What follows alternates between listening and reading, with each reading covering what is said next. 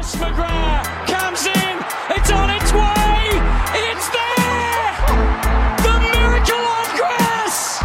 Owen with a kick to full forward. Cloak, not quite. Blair, Collingwood back in front. The seed. He delays the give. Franklin. This is Buddy Franklin. This is the greatest showman. Poor fans can't bear to watch. They led by 28 points at one stage, but the perfect storm has erupted. Oh, who else? McDonald.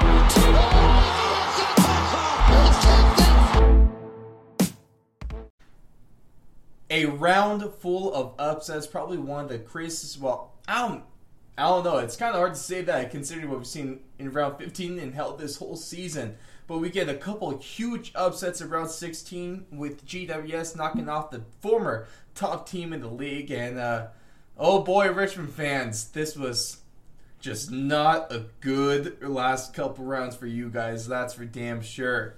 But, ladies and gentlemen, this is the fourth and long AFL breakdown. Of course, I'm your host, Ross Allen, joined alongside by the AFL correspondent, Coach Johnny Hess. Coach, how are we feeling after a pretty good round of tipping for you? And I mean, especially for your Sydney Swans, a really, really good round of footy. 5 and 4 is above average. Not too bad. Well, it's better than the last round. That's for sure. I will definitely agree on that. And just some my upset call last week at the end of last podcast, man, did it come true or what? I boy, round of applause for you. Yeah, I remember telling a few people. I said I feel like Nostradamus a little bit because 2 of the first 3 games, I put that caveat on in each of the predictions. I went, don't be surprised, and 2 of the 3, I was a little more accurate than I thought I would be. I have to close to 3 out of 3 too. I know, points. And that's the scary part about it is the Cats losing Jeremy Cameron is definitely going to make their little road now after this a little bit more difficult. Mm-hmm. And man, I watched that. To all my West Coast family and friends, I feel so bad because that was one of those that I was not expecting. That legitimately not expect. I was sitting in watching this game in shock because I did not compute for a while. I was excited the Swans played well, but I was a tad bit disappointed because I thought West Coast would play so much better than that. And there are significant questions now. Can West Coast still make the finals? Because they're I don't know what is wrong, and I don't know how to fix it. Yeah, that's certainly not a fun question that you have to try to answer right now if you're a member of that West Coast Eagles organization. But real quick, before we get rocking and rolling into round 16, I know we just had the second best day of the year. Maybe we'll put that behind Christmas. We had Independence Day here in the States, and I hoped that all of our Aussie friends might have joined along the festivities because, I mean, we've both broken away from the British, so we both deserve to celebrate. And real quick, Donnie, I need, for the cameras at least, for everyone watching YouTube, show the fingers. We got all 10? We got all 10? Yeah, put them up. Hey, there we go. We survived another year. I live in a condo complex. I'm not exactly a massive fireworks person. I know that there were plenty of people in my area that were definitely making sure that they used up their pyrotechnic licenses, shall we say. It was quite interesting, but I don't want to be a party pooper, but the 4th of July is I'm not a big massive person onto it, especially considering I do have a dog at home, so we always try to keep it a little bit quieter for her since her here we don't want to hurt her hearing or anything like that. Well, that's kind of you, but here in Idaho, we definitely they know how to party, know how to grill, and oh boy, you betcha I enjoyed some snags this weekend, so we had a good time there. But ladies and gentlemen, thank you so much for tuning in today. Let's get into the action with your voice, American voice of the Australian Football League. Starting us off, of course, is the Gold Coast Suns and the Richmond Tigers. And this was a really, really fun game if you are a fan of any other team besides Richmond, and especially if you're one of the Gold Coast supporters, because they pulled this huge upset and they beat the Tigers even with a pretty poor goal-kicking performance.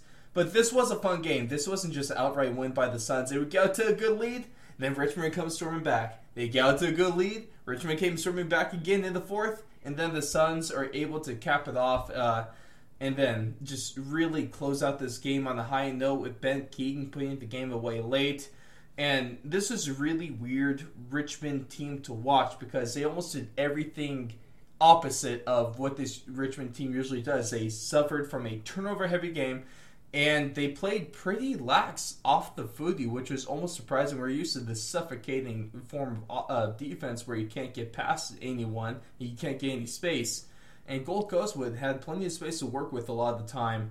And now they drop out of the top 8. So, 1, what did you think about this game in Gold Coast? And 2, will the Richmond Tigers stay outside the top 8? Oh, let's approach it first from the side that I think everybody wants to talk about, this Richmond side. And just being completely honest with myself, the injuries have now really reared their ugly head.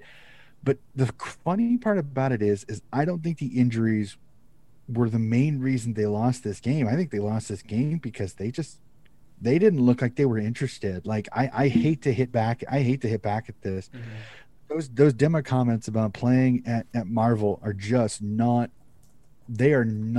aging well at all. And I'm not even talking about the fans. It's even the players look disinterested. They didn't look like they wanted to be there. Mm-hmm. This is the team that I almost do want to say I question whether they want it now. I really, really do. This was a game right here that can set you up for a run to get into the finals, get some momentum, and give themselves a chance to win a 4th flag in 5 years.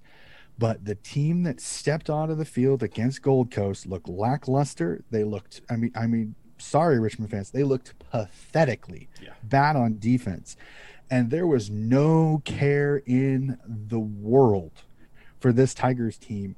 I'm not gonna say they're done because again, it's 3 times burned by this team. It's Richmond. You hate saying it, but it's true.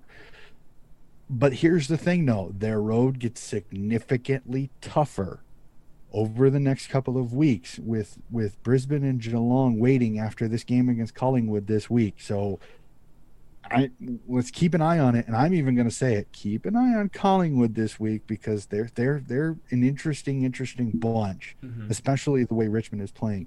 To flip sides, Gold Coast, you get the win, but there is almost part of me that goes, man, this could have been so much more devastating for Richmond if your accuracy button would have been not haywire. I mean, considering you win this game by 10 points, but that's because you kicked 10 more behinds in the game. I mean, think about that. Even take 5 of those behinds, take them in the goals. This is a 40-point win for Gold Coast. 40-point win for Gold Coast over Richmond. I mean, it's such a missed opportunity to get a ton of positive momentum.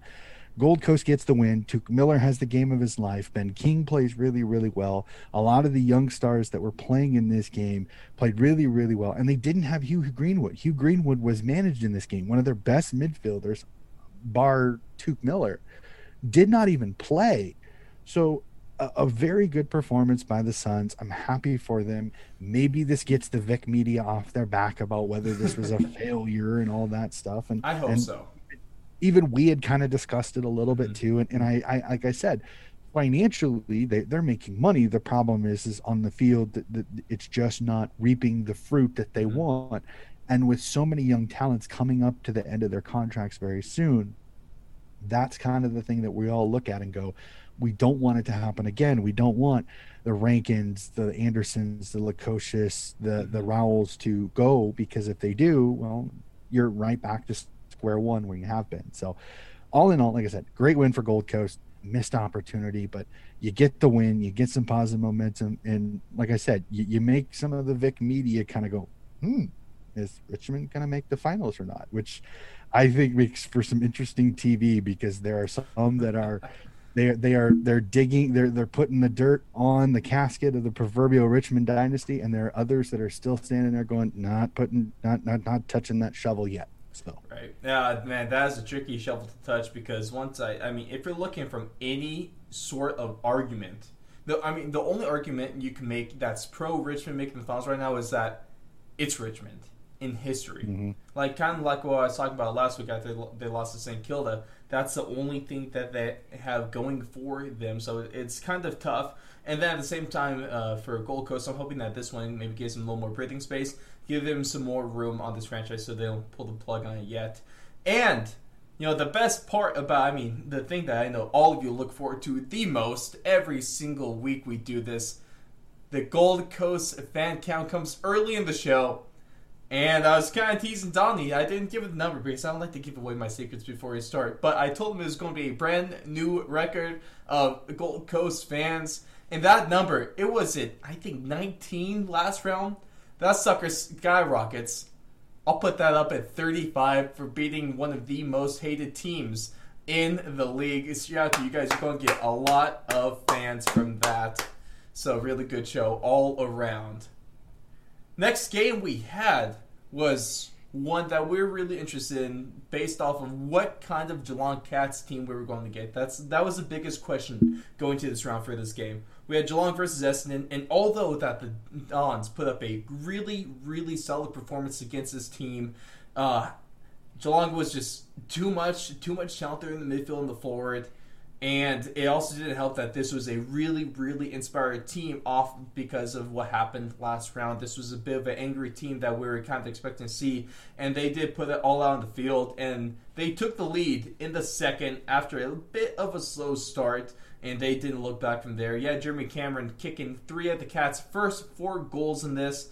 And then you have Tom Hawkins and then Patrick Dangerfield. They combined for 10. Tom Hawkins leading that trio with 6 in this game. And although Jeremy Cameron had a solid game, there's going to be some injury issues with him, so that's going to hurt a little bit here. But, kind of like I said, Essendon, they played great. What they've been doing all season is, especially of late, probably like the last 6 rounds, is that they've definitely been overperforming, or at least over-exceeding expectations set by the fans and maybe the media. So they're still a great team. They're right there in the finals mix. But now Geelong is tied with points tied in points with Brisbane and Port for third, just behind the percentage points. I think they're around 124, whereas Brisbane up there at number 3 is at 134. And so, will Geelong be able to get back into the top 4 this season? Oh man, this is a game where it's the good and the bad with Geelong. The good, you get a good win over a pesky Essendon team that I've enjoyed watching. I think they ran out of steam. I think unfortunately this young Essendon team, I think, is hitting a tiny bit of a wall, and at the worst possible time, because you're still in the hunt for finals. Yep. You're still 6 points back out of 8 at this present point, and unfortunately you run into a very veteran, experienced, and very savvy Geelong team, and your style didn't really work at Kardinia Park, which is long and skinny, and I think it really, really plays to Geelong's advantage. The bad part for Geelong is you lose Jeremy Cameron, and this kid has been a linchpin for this Cats forward offense because he helped take a little bit of pressure off Tommy Hawkins and Gary Rowan. He gives that other target that I think can just literally give teams headaches. And unfortunately, this hamstring's probably going to take him out till close to the finals. So this weakens Geelong's forward game just a tiny bit because Tommy Hawkins may now get double teams. Gary Rowan may have a stronger defender on him. So this definitely could spell a little bit of trouble for Geelong wanting to make the 4, especially considering I think Port Adelaide is starting to play better. That doesn't help either, especially with their percentages being so close. This could come down to wins and losses at just the right time, and who gets a bigger win than the other each and every week. But a great performance by the Cats, but it's going to be marred a little bit by the fact Cameron goes down hurt, and the fact that there's a few lingering questions of should Jeremy Cameron have even played, considering he had to do a fitness test. They asked him, he said he was good. Halfway through the second quarter, there goes the hamstring. So there will be a few people asking around this Geelong Cats team is will this injury, did Jeremy Cameron take a risk that he probably shouldn't have? Yeah, that's a good question to ask there. It's hard because especially as the mindset of a player in the real competitor like he is, if you're any bit good to go as a player, you're going to push that you're going to be able to be put on the field, you know. But also, it's times like that is where the organization might be best to step up and to hold them off and get. But it's also tough too because this was a pretty important game in their season in the final standings, and it's a good Essendon team that you never want to sleep on. So I hope no one really gets too much flack because this ended up being just a really tough decision to make, and it just unfortunately didn't end up working out in their favor. Mm-hmm. Yeah, it's just one of those. It's sometimes the risk that you got to take, banking these 4 points. Now, the good thing about just looking quickly at the ladder is just the pure fact that you do have a gap between Geelong in 5th at 44 down to Sydney with 8 points back at 36. So you have a little bit of playroom, but the issue that you run into is 3rd and 4th, who you're tied with, who you're trying to get in the top 4, are percentage points ahead of you. And neither look to be really, really difficult, really, really hard teams when it comes to it that they're going to lose anytime soon. So it does put pressure on Geelong that they got to keep winning, because if they don't, they may fall back. And say Sydney steals one against the Western Bulldogs and against GWS, hypothetically speaking, and Geelong drops a couple. Well, there's your 8-point buffer gone. And now Sydney has a chance to be fighting with you for 5th if you lose a couple games in a row. So it's Geelong's got to keep it going, A, to stay in the top 4, but B, to not let the bottom teams, aka the Sydneys, the West Coast, the GWSs, the Richmonds, say they get on a run and win 3 or 4 in a row. That still keeps them at bay from passing you and sending you further down the ladder, giving you a much more difficult road in the finals, even if you're in the bottom 4. Definitely going to be a little bit of a tricky situation for Geelong as they close out the season, but that top 4 firmly in grasp right now. And now, let's talk about, it could be safe to say that, I don't know, it's hard. Just real quick, what do you think was the bigger upset? Melbourne and GWS or Gold Coast and Richmond? Oh, man. It's 2 different reasons side of these games. Honestly, right? GWS Melbourne. I said in the preview, I think keep an eye on Gold Coast, because I really, really think Gold Coast has a chance. Richmond's injured. They've got way too many injuries in the worst part of the ground, the defensive side of the ground, which really structures up their team, which allows them to get their pressure game going. Melbourne has been so consistent this year that I think this one did baffle a lot of people. Yes, GWS is talented. Yes, GWS has a ton of skill. But GWS, let's be honest, they poo-pooed the bed last when they last played. So the last 2 rounds, let's say a draw against you fall to Hawthorn.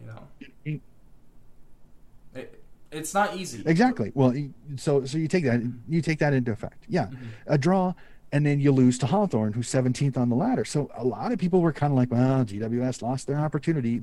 And there it is. Again, GWS finds a way when their backs are against the wall. They need a win. They're against team. Nobody gives them a chance to it. They pull out the victory that they did. Now the tables are almost reversed a little bit. Now all the pressure now is, okay, what's wrong with Melbourne? Melbourne has played so well this year. Now the doggies have passed them. The doggies are ahead of them. Well, yes, it's almost like what we were talking about going into this game last round, the problem that they were having last round. Just real quick to get into this game before we get the full-blown tangent. Of course, we're on to Melbourne and GWS. The Giants take an early lead on this one, and they really put it on Melbourne in the second, and they don't trail for the last 3 quarters, pulling out this huge upset. And the thing we need to talk about is something that we brought up last round, in that there's no denying the talent of that defense, of the Ds, okay? It is the best in the league, and it's hardly getting in, almost no one compares to them. But they've been so inconsistent in their offense and their goal scoring, and it's really been hurting them. And one of the things that we talked about last round is that, it looks like they're really missing that key guy that they can't to score, and maybe that's Ben Brown. Ben Brown's still not in this game, and it's obvious that they need him back sooner rather than later. Of course, you don't want to rush his return, but they're missing because, the defense is great. They're forcing a 9-10 against a team with really good goal scorers, especially Toby Green. He finishes with 3, but it's still most of that team was limited. But there's no real stand-up for them, and their goal kicking was bad with 7-13. That's not going to get done, especially not against the top echelon teams. But at least here for GWS, man, they're able to pull it off. I guess one guy that you want to throw out there, and the guy that really worked hard this game for Melbourne, was Bailey Frisch. He finishes with 3 goals behind the total disposals and a couple of really damn good marks. So he was there. He's been the guy that's had a couple of shining games this season, but not really a consistent score that they might be able to rely on. But obviously, GWS now, they break into the top 8 on the back of a Richmond loss. They're 2 points ahead of them now at that 8th spot. They control their own destiny. I really think that their success is obviously going to come down to Toby Green, but I think Himmelberg is going to be, like, that little duo with Green and Himmelberg with the scoring is going to prove huge. Himmelberg might be kind of that dark horse guy that they're going to need to rely on come finals if they do make it. And now on Melbourne, though, you're looking like you might possibly drop out of the top 4. That's the big one of the big questions that a lot of the roundup shows that I've watched online they've been talking about is Melbourne feeble enough now to potentially even fall out of the top 4. And now there's selection questions. Does Ben Brown come in? Does Jacob Wiedering come back in? Does McDonald drop? How is their forward line going to work if Ben Brown comes in? Well, I've said numerous times, I think Ben Brown might be the answer, not for the pressure, but for the consistency in his goal kicking, because the old Melbourne is starting to rear its ugly head. Inconsistent goal kicking going forward past 1 or 2 players. And Ben Brown is a consistent 60-goal kicker when he played for North. I understand he's not a great player. I understand that. But right now, you need a consistent goal scorer because you're not getting it. Bailey Frisch is not going to be able to kick 3, 4, 5, 6 a game. He's not that type of player. He's a big small forward, but he's kind of a role player. He's not exactly the constant goal kicker. McDonald's played well, but McDonald's goals have dried up because teams are taking him away. You bring in Ben Brown, the first top defender is going to be on Ben Brown. That's going to open up McDonald, and that's going to open up Frisch even more because Frisch is going to get a lesser defender. I think that's going to change the team. I've seen so many people say Jacob Wiedering. Jacob Wiedering can sometimes disappear in games that he needs it. I think Ben Brown comes in. I think he gives them a consistent 2, 3, 4 goals a game, and I think he helps right this ship. But is it too late? Are already the questions being asked, or have they already kind of, okay, Ben Brown, we tried him, he didn't work a couple weeks. Is he going to be kind of one of those write-offs at the end of the year where they try to deal him after the season because it didn't work, or they brought him in, which then makes me go to the list manager. Why did you bring him in the first place if he wasn't going to fit the style of game play? I don't mean to be mean, but that does not make any sense. Why would you bring in a player that does not fit your system at all? I don't understand that at all. I think you bring him in, you let him play a couple of games. If he bombs, put him back into VFL, bring up Wiedering. I don't know, but I'm a Melbourne fan. I'm a tiny bit concerned because this is 4 weeks in a row now. Their scoring has been limited. That's being kind. Yes, a couple of those games, but this is the wrong time to do this because teams are starting to play better. They're starting to progress. You want to get better as the season goes on, not worse. Man, those defense, it's a weird predicament to be in because, one, you're still one of the best teams in the league, but at the same time, there's a little bit of worry that you might be dropping out off the cliff of the top 4, so that's definitely going to be something that you're going to follow along as the season progresses into these last handful of rounds.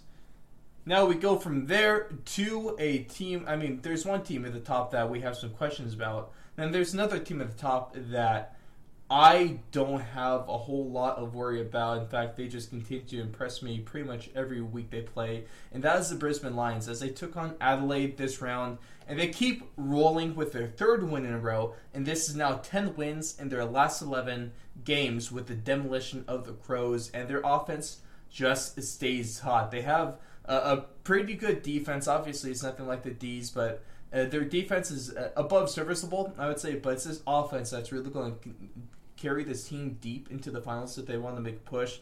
And this is another game where you get a trio, kind of like Geelong. They put up a bunch of goals. This trio of Zach Bailey, Charlie Cameron, and Lincoln McCarthy combined for 10 goals for the Lions in this game. And kind of one of the things I've been talking about the last number of rounds now is saying that the Adelaide Crows' biggest priority this offseason is to get Taylor Walker some help, because it's either Taylor Walker scores and they're in games or win games, or he's off or limited on the scorecard and they lose games. It's another example of this. One goal, Adelaide doesn't really come close to winning. And so now, one thing you got to ask is that the top two teams in the league right now are the Western Bulldogs, which we'll get to later in the show, the last game of the round, and the aforementioned Melbourne Demons, who look to be on the skid. So, what are the chances that Brisbane actually finishes first this year? Ooh, that's difficult, because it really would kind of go on how does Melbourne stuff up, basically, if we want to be really simple about it. If Brisbane gets in the top two, I think they're second. I think that would be Melbourne dropping out. I don't. The Doggies have a lot going for them. The only issue I would see, though, is they're still got some injuries in that midfield. Losing Aaron Naughton this week to the concussion, unfortunately, as spectacular as he is to watch, he is somewhat of a liability with this ability to throw himself sometimes at footy contests and then knocking himself out, unfortunately. Like I said, I'm not trying to joke about concussions. I wish him a speedy recovery, but there have been some people saying, do the Doggies need to temper him down? Do they need to tell him, hey, you need to be a little more calculated when it comes to your going up for screamers? Or do they really need to invest somehow in teaching him how to do a screamer and land, so that he's not doing that anymore? But I think if Brisbane get in second, and right now I think they have a really good chance of doing that. They are clicking. Part about this game was the fact that Lachie Neale was a late out with an injury, so this was done without one of the best players in the Brisbane Lions, and they just dismantled the Adelaide Crows. Again, I know some people are going to go, "It's the Crows, coach." It's not exactly like beating the Western Bulldogs or the Melbourne Demons. Yes, but still a serviceable Crows team that has some blows to some teams, and for them to beat them by 52, almost doubling them up in points, and no Lachie. Hipwood is invisible in this game with only 8 disposals, no goals at all. Danaher, a not bad game, but as I said, Lincoln McCarthy, Cameron has a really good game, and Zach Bailey is continuing to show he's one of the good young players on this team. And this defense is of no names, and I don't mean that disrespectfully, but after Harris Andrews, it's not exactly household names that are doing it for the Brisbane Lions. Brandon Starcevich is one of the best defenders for small forwards in the entire league. I mean, I think he's given up no more than 2 goals a game to some of the best small forwards. That's Eddie Betts, that's Tommy Papley. Just some elite small. Toby Green, I think, was the only one that might have got away on him when they played each other.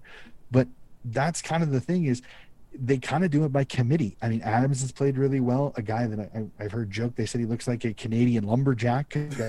Big old beard, nice early body, but he's great with marks. So this is kind of a defense by committee. After Harris Andrews, who's their intercept marking cover of that defensive line, it really is kind of a cast of characters that they're not household names, but they're getting the job done. So I gotta give Lions a lot of credit. A very, very impressive win over a Crows team that they just have they come up with performances that are surprising, and this was a tiny bit of it. I'm hoping Taylor Walker's okay. I think he had a tiny bit of a stinger because he had a little bit of a neck injury, so he was subbed out halfway through the second quarter, and I think that really affected Adelaide's momentum because I think they were starting to play better, and this injury hit at like the worst possible time. Mm-hmm. Hopefully it's just a stinger. Those are, I mean, they really suck at the moment. Hopefully they're not typically things that last too long. The game is better when he's playing, so hopefully we'll see him in round 17 of the season. Especially for an LA fan, you really hope that he's there.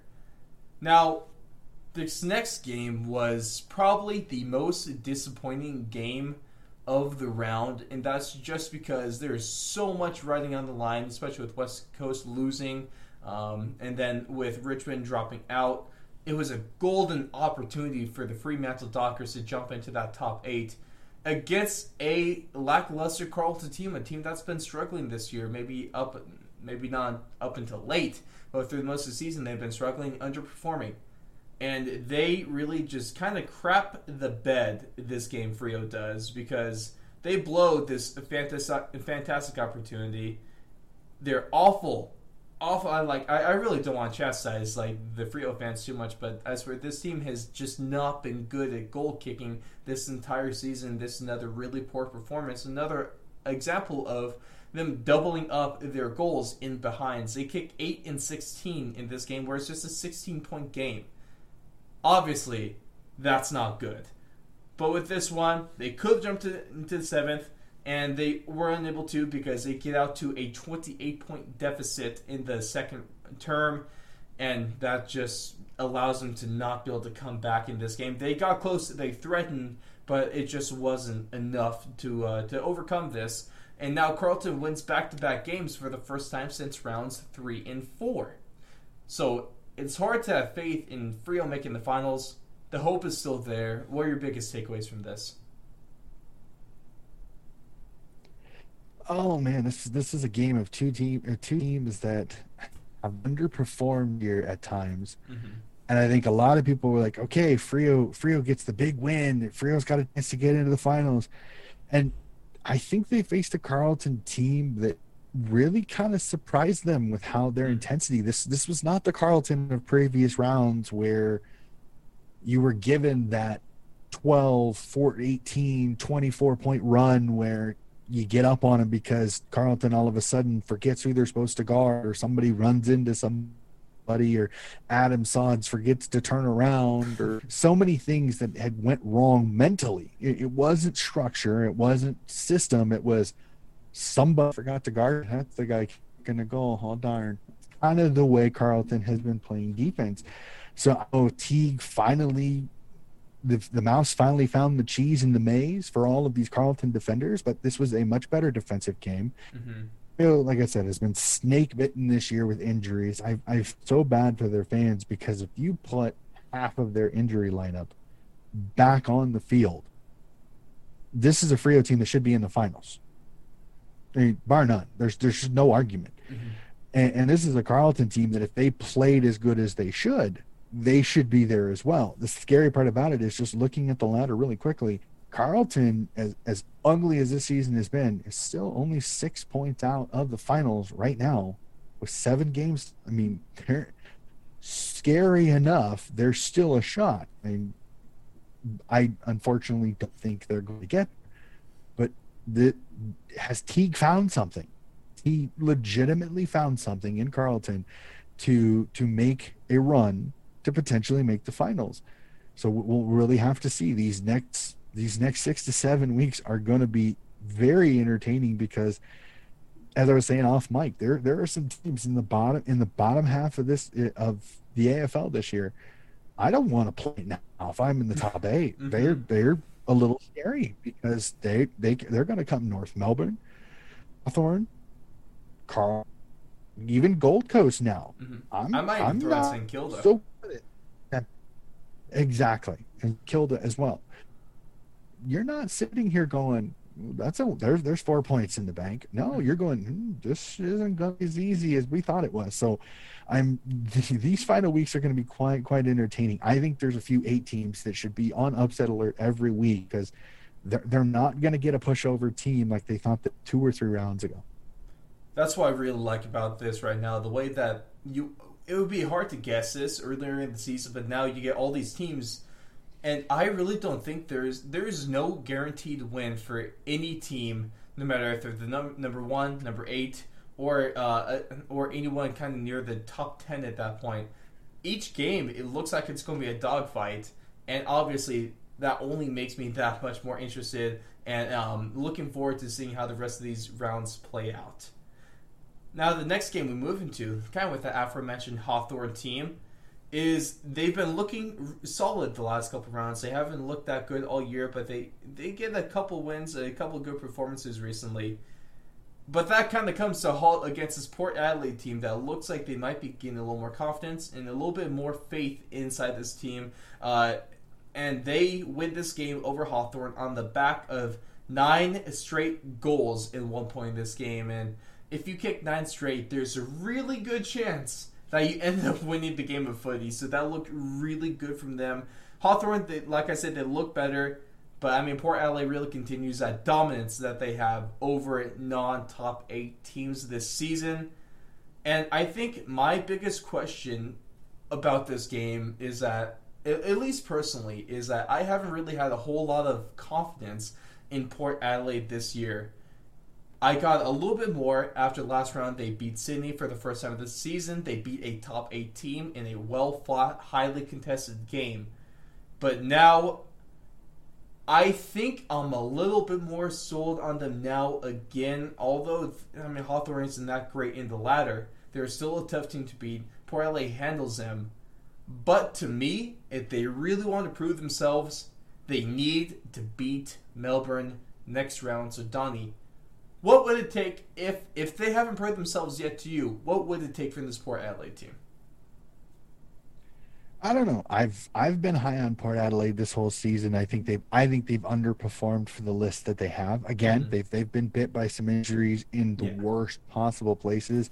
Losing Zach Butters, I think he was a linchpin for the midfield / forward position, a lot like a Dusty Martin or what Jake Stringer's starting to do with Essendon right now. Is that mid forward that can go in, give you a little live wire in the midfield, but then push it forward, be able to kick goals as well. Xavier Dersma being hurt. They've had injuries in the worst possible places, so I think that's a little bit the reason why Port hasn't been as solid. But I think they're playing better footy. Ollie Wines is playing out of his mind right now. Travis Boak is just an absolute beast in there. Their forward, Charlie Dixon, is now starting to kick goals a little bit more consistently. I just want to see him kick those against better oppositions. So this week will be a big test for him, is can he kick 2 or 3 goals on that Lever and Meg little duo there in the back for Melbourne.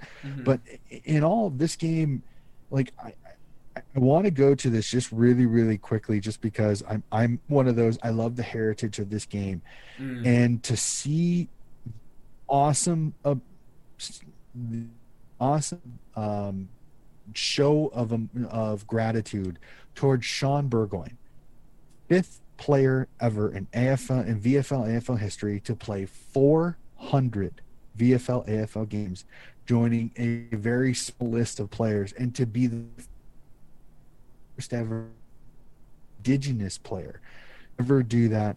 What incredible. And in his early days before he moved to Hawthorn and joined kind of their flag dynasty that they had there in the late 2010s, was incredible to see. It is a little disappointing. Hawthorn didn't play as well as I think they should have. I think Hawthorn kind of hit a wall a little bit in this game against Port, and Port is just very, very good when they want to be. So I don't know. This is a Port team that I think they may be kicking at the right time, and getting Melbourne this week could almost be a blessing, because if they can find a way to pull off the victory, not only do you continue to force pressure on this Melbourne team that can maybe bring them back to the pack a little bit, but this puts even more pressure on other teams in 3rd and 4th around them on the ladder to continue to win. This was a game that they might have expected Port to drop. So I'm very, very fascinated by this upcoming week, because there are some really good matchups that I cannot wait to watch. Oh yeah, I mean, you're really kind of almost short selling it just by saying that too. It's really just from the matchup in the finals implications for this next round. Of course, going to have to wait till the end to hear our predictions about that with around 17 tipping. Now, Donnie, here's probably going to be your favorite part about the show. Let's take it away to Sydney and West Coast because the Swans give a huge win over and they seemingly prove themselves. I mean, this Vic media has been kind of disrespecting them all season, quite frankly. And the last couple rounds, maybe they play a really tough game against Port, they lose, but they still are able to get some respect off of that. Then they go and they take on a top 8 team, and they beat them by 92 points. This team is a legit finals team. And, I mean, Buddy Franklin, fantastic, like usual. Another 3-goal game here. He's now 3rd in the AFL in average goals per game with 2.9 behind Taylor Walker, who has 2.9, and Harry Mackay that has 3.1. He would be a little bit closer. I go to the average because, I mean, most of these guys have 15 games played, but he only has 11. So total goals on the season might look a little different there, but he's right up there. He's been looking in prime form. And Don, you were telling me at the beginning of the season to watch out for this guy, Buddy Franklin, because I haven't been able to see a play like this, or I haven't been able to see a play. So he's been an absolute treat, and you were dead on the money with that one. So I'm super thankful for that. Then you get Justin McInerney. He becomes the 4th Sydney Rising Star winner this year. He finishes with 22 disposals. And sometimes it looked like West Coast didn't want to be there. So can we just blame that on a little bit of road game woes? I think it goes a little bit deeper than that. Of course, injuries, and maybe just they're kind of running out of steam because it's been a really tough season. And it looks like things might be coming to an end. So, couple questions. Will West Coast finish in the top 8? And is Sydney now a lock for finals? Oh boy, two difficult questions because neither are I think easy to answer because not only am I trying to as balance as much as I can, but I don't know. If this West Coast team that played this game here plays the rest of the season, no, West Coast will not make the finals because Gold Coast without half their starters and a bunch of 18-year-olds could have beat West Coast as listless a performance as this was. I'm being honest. I'm not well, it's nothing against West Coast. It's just I can't not see what I saw. I mean, they didn't hunt the footy. They didn't want the footy. As I stated a little bit, they looked like they didn't want to be there. It was almost like their loss earlier in the season at Cardinia Park against Geelong just up and bit them because the same thing happened. There was very little offensively going forward. I mean, Darling got loose a little bit in the first quarter, but he wasn't putting it on the scoreboard. They were inaccurate as well. That doesn't help. And Sydney, to be completely honest with you, this was their best handballing performance I've seen all season.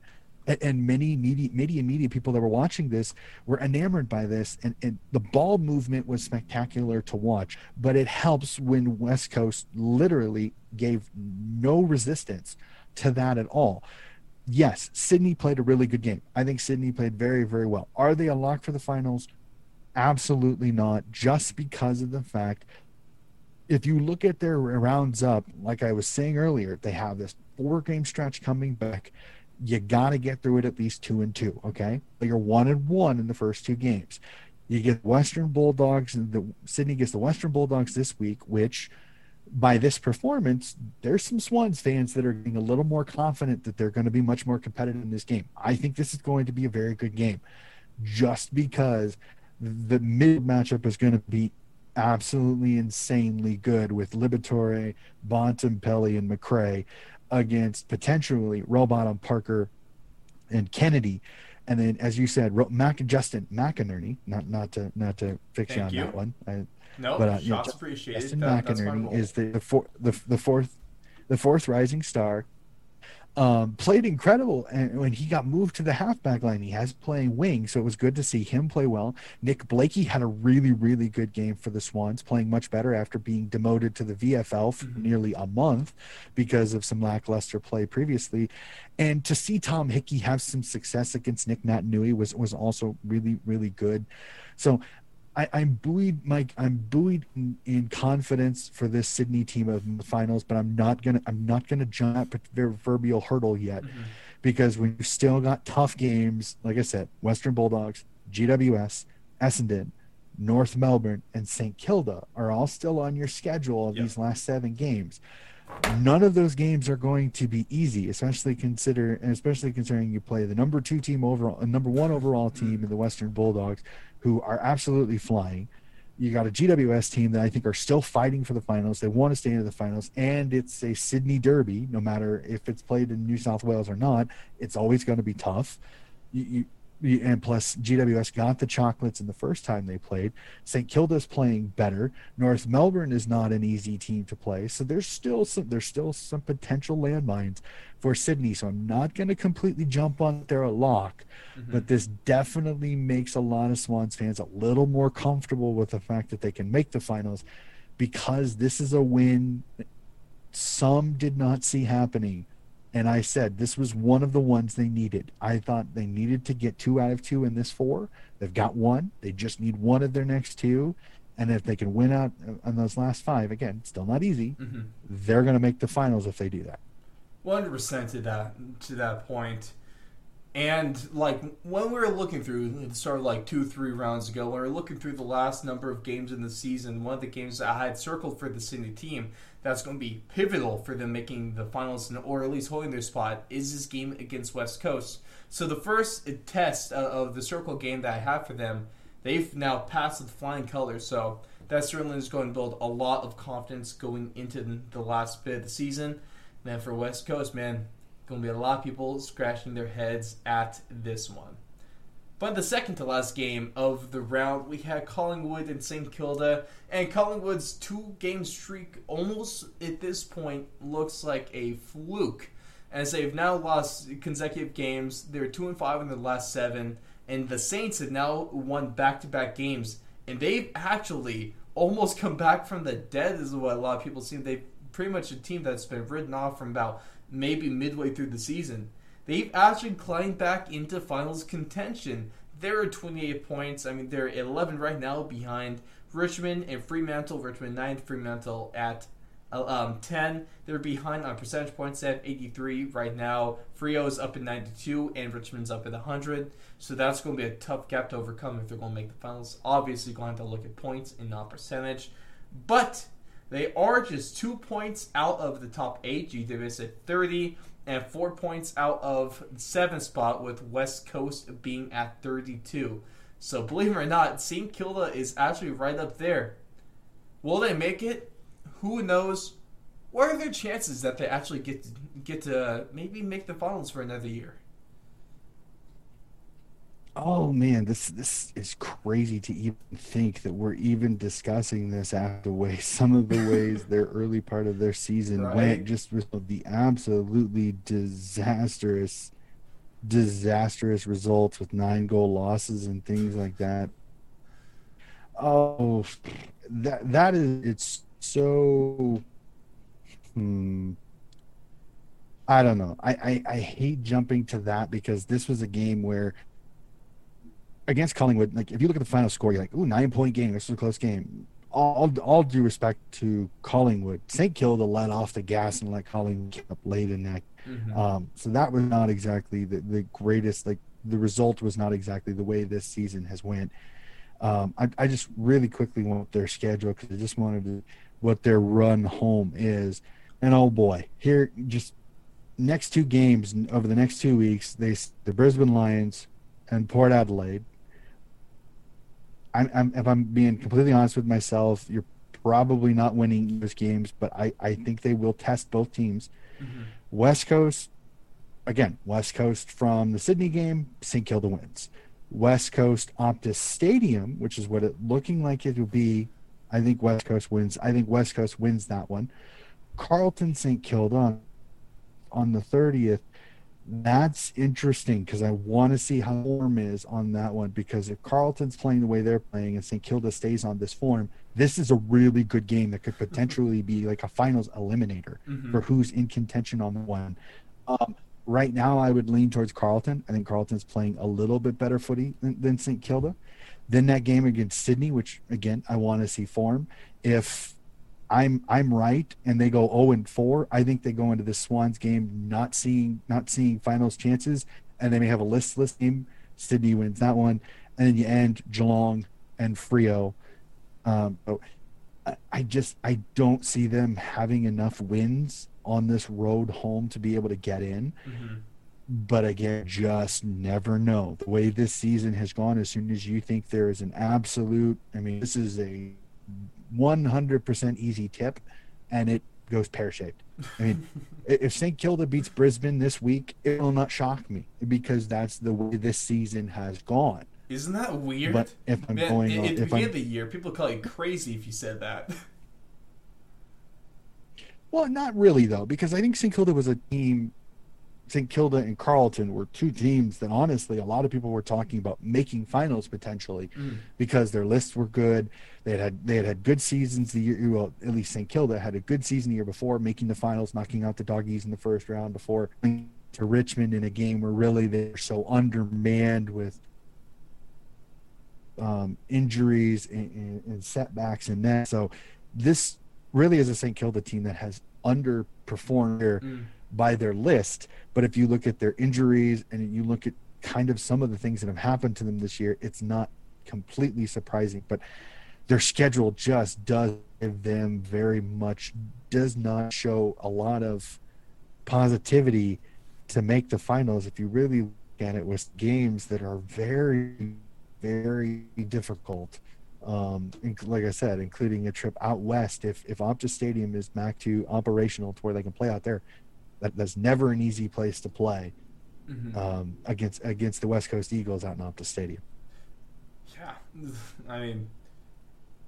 St. Kilda definitely has a lot of hopes. They were going to probably need to maybe not everything, but close to everything is going to need to go right for this team if they want to make it into the finals. But they have hope, not something that we thought they would have a number of rounds ago. So good for them, good for the fans, and we'll see how they can finish off this season. But let's put a cap on round 16 and look at the last game on the schedule, which was the Western Bulldogs against the North Melbourne Roos, and this team that we've been talking up for a while now.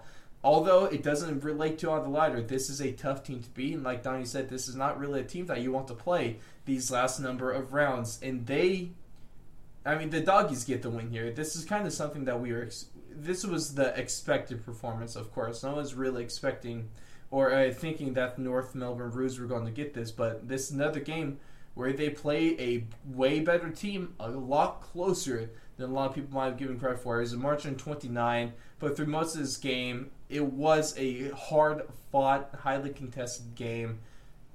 And one of the things here, though, is that, like we said earlier, the Doggies take back their top spot on the D's loss. They're up, tied in points, but up on percentage. But this was a good win, and one of the problems we've been seeing about the the Western Bulldogs, over the last handful of rounds is that their offense is there, but their midfield was struggling for a little bit. They've gotten back, but their defense seems to be a bit of a concern, as this is a good win, but this isn't really a win that sparks a lot of confidence in me, because giving up 79 to the current wooden spoon isn't a good look. I know this is a good team. We're going to keep saying this is a good North Melbourne team, but at the same time, if you're the top team in the league playing the worst team in the league, the game shouldn't be as close, and you should be able to limit their scoring a little bit more than they did in this one. Yeah, this was a game where I think a lot of people looked at the early season result and they went, okay, how much better are Norths going to play? And just the final score, it's tremendously better. It's right. less than, this game was between 40 and 20 points most of the game, which compared to the over 100 point loss at the start of the year, That's an impressive amount of progression. Correct me if I'm wrong, I but did agree Josh with you. Bruce put up 10 in that game? Yep. Yep. If you take Josh Bruce's 10 and you compare it to this, as North Melbourne kicked 11 in this game, so at least it wasn't where Josh Bruce beats the entire North Melbourne by 25 himself. No, I kind of agree with you. This vaunted Western Bulldogs midfield is starting to not. They're maybe they took North Melbourne for granted a little bit. I'm gonna give them out a tiny bit here. Mm-hmm. Maybe I shouldn't. We'll see. But I think the ruck experience of Todd Goldstein, I think, affected this game, because when you've got a ruck that can put it anywhere he wants when he wants to, that's going to change Western Bulldogs midfield, because they're not first on the footy. They have to fight to get it, which makes their numbers down. I mean, Bontempelli was not one of the top rated performers for me in this game. Yes, he still has 27 disposals, but he doesn't make the impact that he has in previous games. It was actually Tom Liberatore who actually had, in my opinion, a more impactful game this week. So I don't know. Goldstein did really, really well to kind of neutralize the Western Bulldogs ruck, which I think really kept this game closer than I think many people still kind of thought this would still be a 50, 60 point lead. Mm-hmm. And for them to win this by 29 was a rather impressive performance. Defensively, we'll see. North Melbourne doesn't have that marquee forward that everybody's going to be concerned about this week. Western Bulldogs now have to deal with Isaac Heaney and Buddy Franklin and Tommy Papley. This is a completely different fight than Cameron Zurha, Nick Larkey, and Taron Thomas. If we're honest, the three for Sydney are just a tiny bit better overall talent-wise, again, than this. So this will definitely be an interesting test for this Western Bulldogs team. So I'm super excited, but a win is a win for the Western Bulldogs at this point. You go top of the ladder with Melbourne stumbling against GWS. So there's a lot of happy Bulldog fans right now. But I'm very, very intrigued for this game this week, because if Sydney were to somehow pull off a win this week, I'm interested to see what the narrative will be. I think there's a lot of hope for Sydney, especially after their respective performances this season. Of course, we're going to get to our tipping here in a moment, but first, Donnie's team of the round. Let's hear what you got from this one. You have to have probably not the easiest week of selection, but there's a lot of names that you certainly could put on here, so I'm excited to hear what you got. Oh man, I completely agree with you. This was not an easy round for forwards, just because of the fact there were so many guys kicking 4 and 5 and 6 goals. So the forwards kind of came a little bit easier. It was the midfielder who had so many great performances on this. So let's hop into it. Team of 16. We'll jump on to the defenders, because you start with defense first. We'll start off with St. Kilda's Bradley Hill. Disposals, 3 intercept possessions, 3 score involvements, 4 marks, 3 clearances, 2 tackles, and 710 meters gained. Weeks to Norse Aaron Hall, who's been on my list a lot. 31 disposals, a behind, 3 intercept possessions, a goal assist, 7 involvements, 13 marks, 3 tackles, and 656 meters gained for Mr. Hall. Melbourne's Christian Salem finds his way back into my team of the week. 31 disposals, a goal, 5 intercept possessions, score involvements, 9 marks, 3 tackles, and 509 meters gained. The Western Bulldogs' Bailey Dale, 23 disposals, goals, 4 intercept possessions, 7 score involvements, 4 marks, and 602 meters gained. Collingwood's Chris Main, 26 disposals, 4 intercept possessions, 3 score involvements, 8 marks, 5 tackles, and 371 meters gained. Wrapping up the defenders is Port's Darcy Bryce Jones, 29 disposals, 8 intercept possessions, 3 score involvements, 6 marks, 3 clearances, 3 tackles, and 356 meters gained. We jump to the big man in the middle, and we have a new guy taking over the rucking battles, and that is Frio's Sean Darcy, 20 disposals, a goal, a behind, 3 intercept possessions, 9 score involvements, 8 marks, 6 clearances, 40 hitouts, and 284 meters gained for the big man from the Frio Dockers. We jump to the midfield, and boy, oh boy, did we have some amazing performances here. We will start off another BOG for Mr. Darcy Parrish of the Essendon Bombers. 43 disposals, a goal, 10 intercept possessions, a goal assist, 7 score involvements, 5 marks, 13 clearances, 5 tackles, and 908 meters gained. Mr. Parrish, as I just stated in our last game review, Western Bulldogs Tom Libet hops in with 25 disposals, 2 goals, 2 behinds, 8 score involvements, 6 marks, 8 clearances, 5 tackles, and 387 meters gained. Another outstanding performance by Port Adelaide's Ollie Wines, 43 disposals, a behind, intercept possessions, 6 score involvements, 3 marks, 13 clearances, 7 tackles, and 616 meters gained. And I'm glad to finally be able to put this gentleman in my team of the week, Geelong's Patrick Dangerfield. 37 disposal, goal, 4 intercept possessions, 2 goal assists, 8 score involvements, 11 marks, 11 clearances, 4 and 185 meters gained. Rounding out my midfield, Frio's Andrew Brayshaw, 28 disposals, 2 goals, 6 intercept possessions, 5 score involvements, 8 marks, 5 tackles, and 299 meters gained. We jump to the forwards. There's going to be a lot of goals in this particular forward line. We start off with Geelong's Tommy Hawkins, 15 disposals, 6 goals, a behind, a goal assist, 9 score involvements, and 6 marks for him. Richmond's Tom Lynch, 13 disposals, 5 goals, 2 behinds, 7 score involvements, 6 marks, and 317 meters gained. Port Adelaide's Charlie Dixon, 14 disposals, 4 goals, 2 behinds, a goal assist, 9 score involvements, 2 marks, and 4 tackles for Mr. Dixon.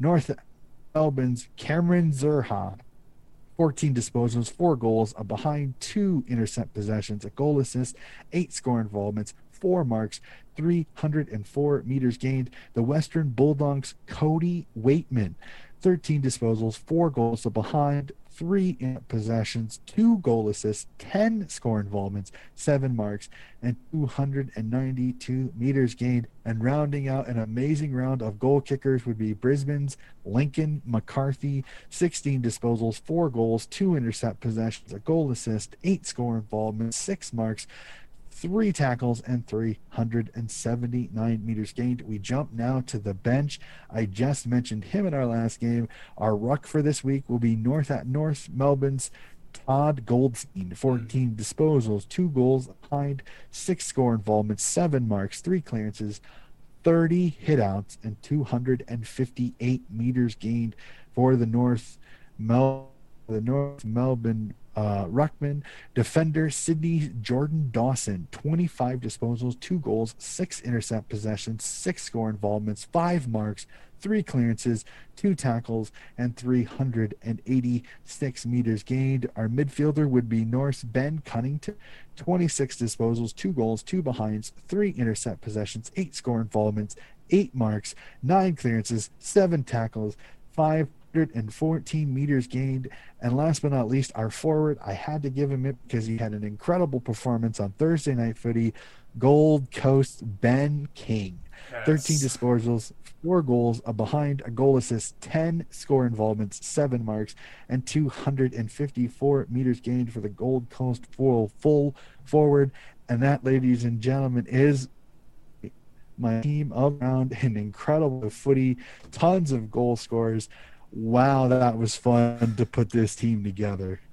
Oh man, I would just love to see one of these team of the rounds that you make just be able to make an all-star kind of appearance and play on the same team against one poor team that would have to go up against that. Wouldn't that be fun?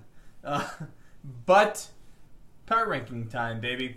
Round 17 power rankings. We have some changes to be had from last round. A little bit of reshuffling of the deck is what it was.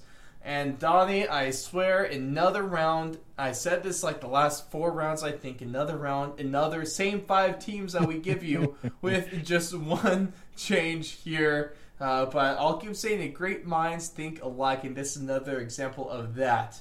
Both of us, the top 3 was the same. If you go through it, Brisbane is still at the top. Geelong is storming back right there at number 2, though. And the Western Bulldogs, although they might be at the top of the league, neither of us really have a whole, like, we still have confidence in them. We just don't see either of them being better than Brisbane and Geelong at this point. But 4 and 5 is where it gets tricky. So what does yours look like? Oh, okay. So my number 4, I have Port Adelaide, just because another win over Hawthorn, playing better, and I have to be honest. My 4 other teams, Brisbane, Western Bulldogs, Geelong, Port, all won. Melbourne didn't. I really don't have a 5th team to knock Melbourne out, because Sydney's lost their last 3, West Coast has lost 2 of their last 3, and Richmond's lost 2 of their last 3, and Gold Coast and GWS is kind of the same. Melbourne is there because they still have 1, so I have Melbourne at 5, Port at 4, Geelong at 3, Western Bulldogs at 2, and the Brisbane Lions. Again, it's hard to argue that these are not the 5 best teams right now. It's hard to say these are not the 5 best teams to fight for the flag this year. I like Sydney, I like West Coast, I like GWS. I'm just not sure if those teams are gonna be in the picture come whips are cracking come the finals time, when it comes to preliminary final and final. But you never know. It'll just depend on matchups and who plays who. But this Brisbane team is playing so well, it's hard not to have them as one. Bulldogs played a North Melbourne team not as impressive as the previous time, so you can't really them. Geelong will they take a little bit of a hit with that loss of Jeremy Cameron? Port playing better again, a Hawthorn team that's kind of on and off, and then again, unfortunately, that Melbourne stumbles against GWS, so we see now the medal of Melbourne with a difficult Port team coming up this week. Yeah, for me, I actually have Port and Melbourne flipped on this one, because I had Melbourne in number 2 last round. And so they're obviously going to drop, but I still think that when hot, this is a really solid GWS team, definitely a finals team. And so I don't want to kick them down 3 notches for losing. I'm okay with 2, and still, I have more confidence because, I mean, right now, I see Melbourne and Port Adelaide really competitive and pretty identical in terms of comparing the 2. But when, at least in my mind, when I go, and I feel this pretty much the same way about 2 teams where they are currently, I put them up against each other, and which team do I have more confidence in? Right now, that is still the D's. I need. It's a huge proof of game for Port Adelaide this in round 17 against them. So that's definitely going to determine it. And honestly, Sydney was really close to getting into the top 5 after their huge win over West Coast. So with another solid performance next week, we might be able to finally see a new team break into the top 5. But I would love to, as always, love to know what you guys think of this. Drop your top 5 teams and your parent rankings in the comments on YouTube, or let us know on social media on Twitter at 4th Long Radio or Instagram at 4th and Long Radio. Don't even need to say to leave a comment on YouTube because you guys always do, and it's always, always much appreciated. But Donnie, let's cap things off here. Let's go into our round 17 tipping, and it really has a solid game to get us started. A huge top 4 matchup here with Port Adelaide and Melbourne taking place at the Adelaide Oval. Let's start off with a bang. Who you got in this game? Oh man, this literally is gonna be bang. I'm sorry to say this, Melbourne fans. I've given you a lot of love all year, but I'm gonna go Port on this one. I think Port is playing better. This is on the road. Melbourne did not play well the last time they played over in Adelaide, and I think this Port Adelaide team is better than the Adelaide team that they lost to. Being completely honest with you, unless I see Ben Brown on the Melbourne team sheet, I'm concerned concerned Melbourne could get blown out in this one because I think Port is playing better. There are rumors, I have not 100% confirmed this, that young superstar Butters may be back as early as this week to play for Port, which would be an absolutely electric addition to this Port Adelaide team, who is missing Fantasia but is still playing really, really well. I'm gonna keep my ear to the floor on this one to hopefully see if that comes true, because if it does, I'd be even a little bit more concerned as a Melbourne fan, because that is an amazing in for Port if they can bring in Zach Butters for this one. Wouldn't that be neat? Yeah, it's hard to tell because you gotta see, I guess, if those couple of names I just threw off are going to be on. And I know that in my power rankings, I just said that I have more confidence in Melbourne than I do Port Adelaide. It's really close, and especially I think the thing that puts this game over is that it's taking place in the Adelaide Oval, and you made a great point with the D's losing to the Crows at the same venue. It might be a tough place to play again, especially with how much is on the line and how competitive these teams are. I'm going to be with you and go with Port Adelaide, but I wouldn't say I'm rooting for Melbourne, but there's a part of me that wants to see me kind of prove people wrong about them and maybe see a complete offensive performance. So I guess only time will tell with this Thursday night game. Now, the next one, going to Friday, we have a couple ones on this evening. We have Essendon and the Adelaide Crows first off in Marvel Stadium. And I am going to roll with the Dons on this one. I think the Bombers get it done. It's going to be interesting to see how Taylor Walker comes into play, if he's available and fully healthy for this game. Obviously, if he isn't, I'm picking Essendon 10 times out of 10. If he is, I'm just picking Essendon 8 times out of 10. Oh, this is the game I really, really want to know, is Taylor Walker going to play and how healthy is he? If he's anything less than 90%, I'm concerned this could get ugly for Adelaide very, very quickly. Essendon, I don't know. They hit a wall a little bit. I'm a tiny bit concerned on that, but I'm going to tip the bomb. You pull my tips up. I had them just a second ago.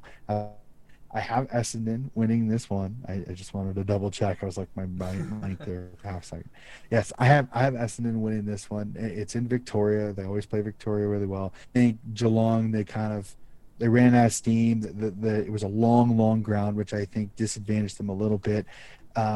Adelaide doesn't have the tall defense or the intercepting defenders that Geelong has. So I think Essendon will have a lot more success. I have the Bombers winning this one. And then the other Friday night game is going to be Hawthorn and Freo. And unfortunately for Freo, it's been a good Hawks team, and this game is taking place in Tassie. So, I mean, we all know how the Hawks play up there in that part of the country. So, I'm rolling with Hawthorn in this one. Unless Fremantle could magically fix their goal-kicking accuracy, I think it's going to be a long game for them. Me being at the University of Tasmania, Hawthorn plays Tassie so well. I think there's a little bit of a blip this week playing a really good Port Adelaide team. Freo, I think they're reeling a little bit after this Carlton loss. I think that really dented their confidence a little bit. I'm going to go Hawthorn on this one. Sorry, Freo fans, that I feel much more confident down in Tassie with Hawthorn than I do Freo at this point. Yeah, it's a tough one. And then moving on to our Saturday slate of games, we got Carlton and Geelong at the historic MCG. And man, if Geelong keeps things rolling, Carlton might be riding a little bit of a high.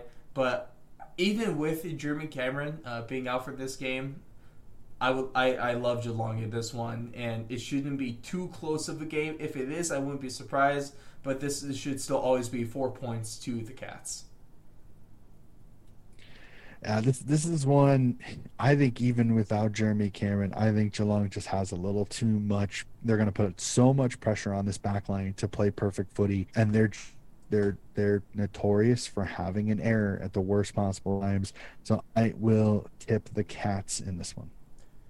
And the next game is an interesting one because we just talked up this St. Kilda team.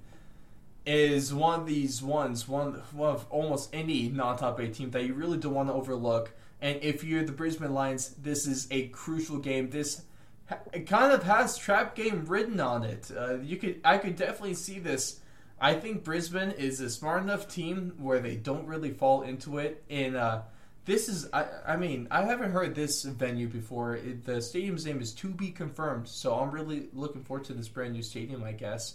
But as of recording, things still aren't set. It is looking like it's going to be taking place in New South Wales, although it's still subject to move. So the stadium may play a role in this one, but I think ultimately Brisbane has more than enough talent to get things done if they play their style of footy.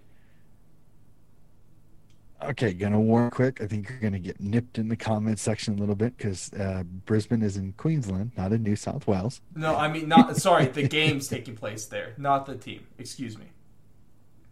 We'll have to see. I think New South Wales is where the majority of the cases are. So I'm highly doubt it'd be in New South Wales. It's either going to be with this information. I'm just going off of what the AFL is giving me right now. Okay. Okay, so New South Wales must have really made all this disappear very quickly. I would think they would try to get this up in Queensland because that's where it's originally supposed to be.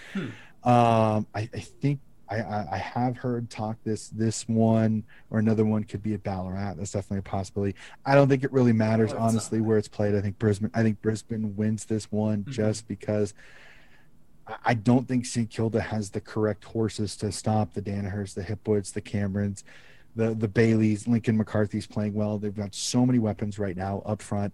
If Lachie Neale comes back, he'll have a week of rest on that body. I think he'll still play really well. This is just such a good Brisbane Lions team. I just have a hard time seeing St Kilda knocking them off, so I have the Lions in this one. Mm-hmm. Definitely reasonable there. Now, with the GWS Giants and the Gold Coast Suns, this is a game where, as a Giants fan, I'm a little bit worried about this one because we know Gold Coast's performance late in the season. We know how the Giants like to blow really good opportunities. And this has a Giants choke job all over it. But I have confidence, maybe a little bit too much, in this team. I like the Giants. But, man, I'm going to be white-knuckled watching this entire game of football until that final siren sounds. The only thing that I think GWS is much more healthy. I think there's a lot more structure to them, so I'm not as worried for GWS as I was for Richmond. Like Richmond, I could see some danger signs on the horizon going into that one. I think GWS coming off a big win, I agree with you. There is a tiny chance you could see a letdown because they're like, you beat Melbourne, great job, you're in the finals, and this is the week where you see Gold Coast on, and you kind of that proverbial trap game in American sports, that team you overlook, the team you're not expecting. So do keep an eye on this one. I think Gold Coast is sneaky, but I'm gonna go GWS on this one. I think Coach Cameron has got them playing good footy right now. I think they're just gonna have a little too much, especially if they put Mumford in the ruck. I think he's gonna terrorize those young ruckmen for the goal. I think GWS wins this one, but it will not shock me if Gold Coast stays in this one because they're playing with a ton of confidence right now. Yeah, they do, and it's that confidence that could be really scary, like to a team like the Giants that kind of pick and choose when they want to show up, so it's going to be an interesting game. That. And now, I think this, at least besides the Port Adelaide Melbourne game, has a chance to be one of the most pivotal games on the fixture, and that is the Western Bulldogs and the Sydney Swans right now. This is taking place at Marvel Stadium. And, man, especially going off of what we saw last round, yes, Western gets the win, but it's a little bit lackluster against North Melbourne team, but they do play well. The Sydney Swans, they get a huge win over a top 8 team, but the West Coast has been kind of struggling, a little bit suspect recently. I am going to tip the Sydney Swans in this one, but this is a really hard one for me to pick because you can easily make an argument for either teams for totally different reasons. If Sydney could avoid a slow start, which kind of dooms them in a lot of these big games, if they're able to get things going, get things fast, and maybe get Buddy Franklin rolling early, then this could be a really hard game for the Western Bulldogs, especially if I think this game is probably going to be taking place, kind of what you mentioned when we were looking at the Western Bulldogs against the North Melbourne Roos game. It's going to come down to the midfield battle, and I think Sydney might actually be able to edge them out in this one. Oh man, this one, it's the arena it's the stadium that they're playing at is the thing that concerns me as a Swans fan. The Western Bulldogs play Marvel Stadium so well. It really fits their style more than any stadium throughout all of Australia. If it were up to me as a Swans fan, I would have preferred the MCG here because the MCG fits a little bit more of what Sydney wants. They want open space, they want ground. Marvel is a quick deck, which I think really fits the Western Bulldogs.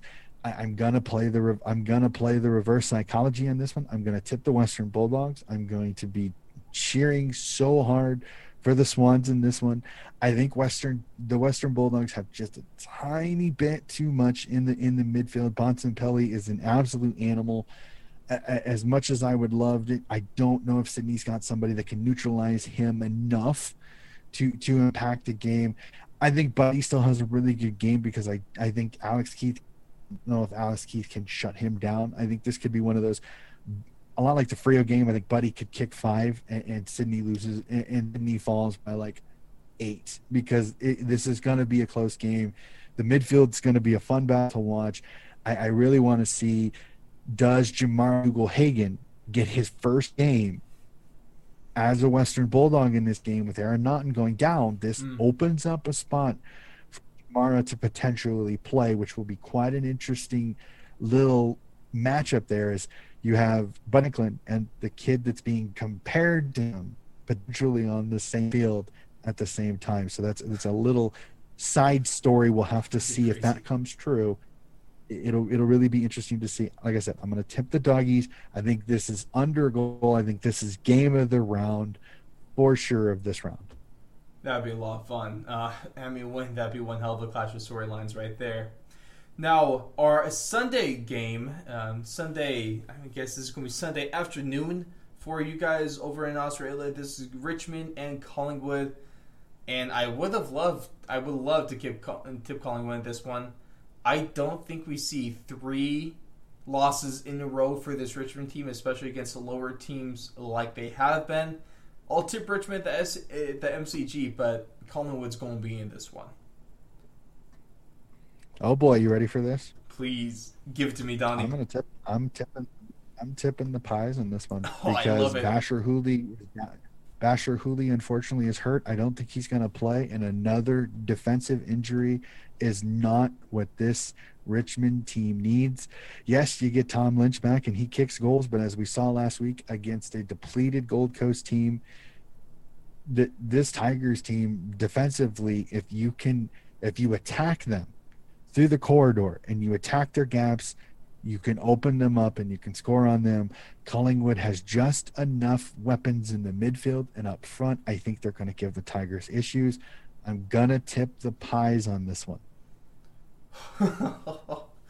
I really hope that comes true solely so we can see the kind of reaction that Richmond fans might be able to give us on social media if they were to drop 3 games like that in just really brutal fashion.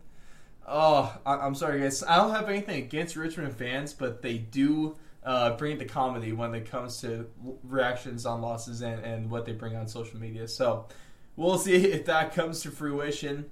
But we're going to cap this round off with a game between the West Coast Eagles and the North Melbourne Roos. And I swear, Donnie, if this wasn't at Optus, I would be tipping North Melbourne so hard in this one. But it's at that damn stadium, and it's always hard to pick against West Coast no matter their struggles. But I really would not be surprised if the Roos get the win in this one. Really would not be surprised.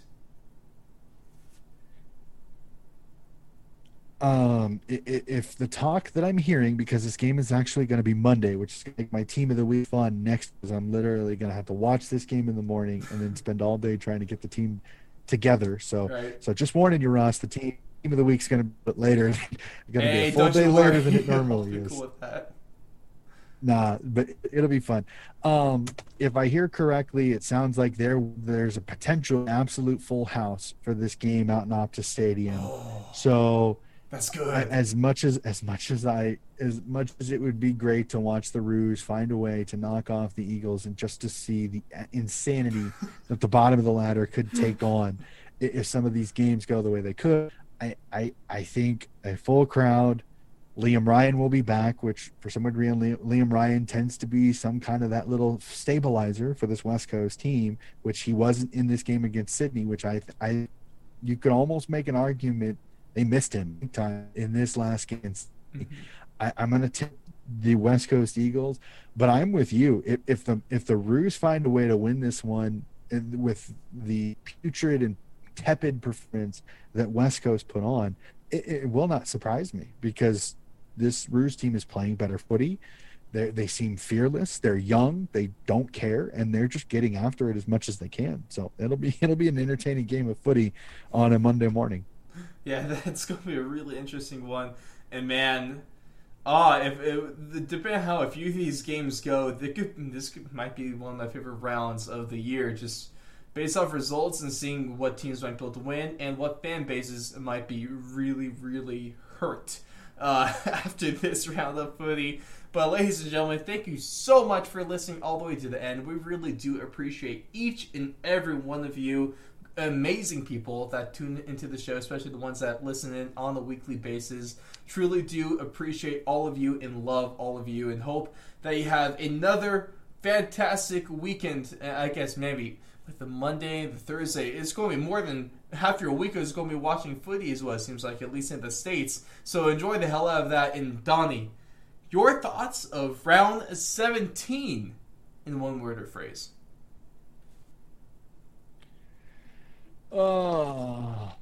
Anticipation, because if a couple of these tips turn out the way I want them to, the anticipation of the reactions are what I'm anticipating and cannot wait to see. Like I said, I am not tipping against Richmond for anything more than just the fact that I think the reactions could be absolute gold to watch them come in. So anticipation is what I have for this round. I love that right there. But this is Fourth Long. This is the American voice of the AFL. And we'll see all of you amazing people after a possibly insane round 17. And if Richmond loses to the Magpies, please stay safe on Twitter.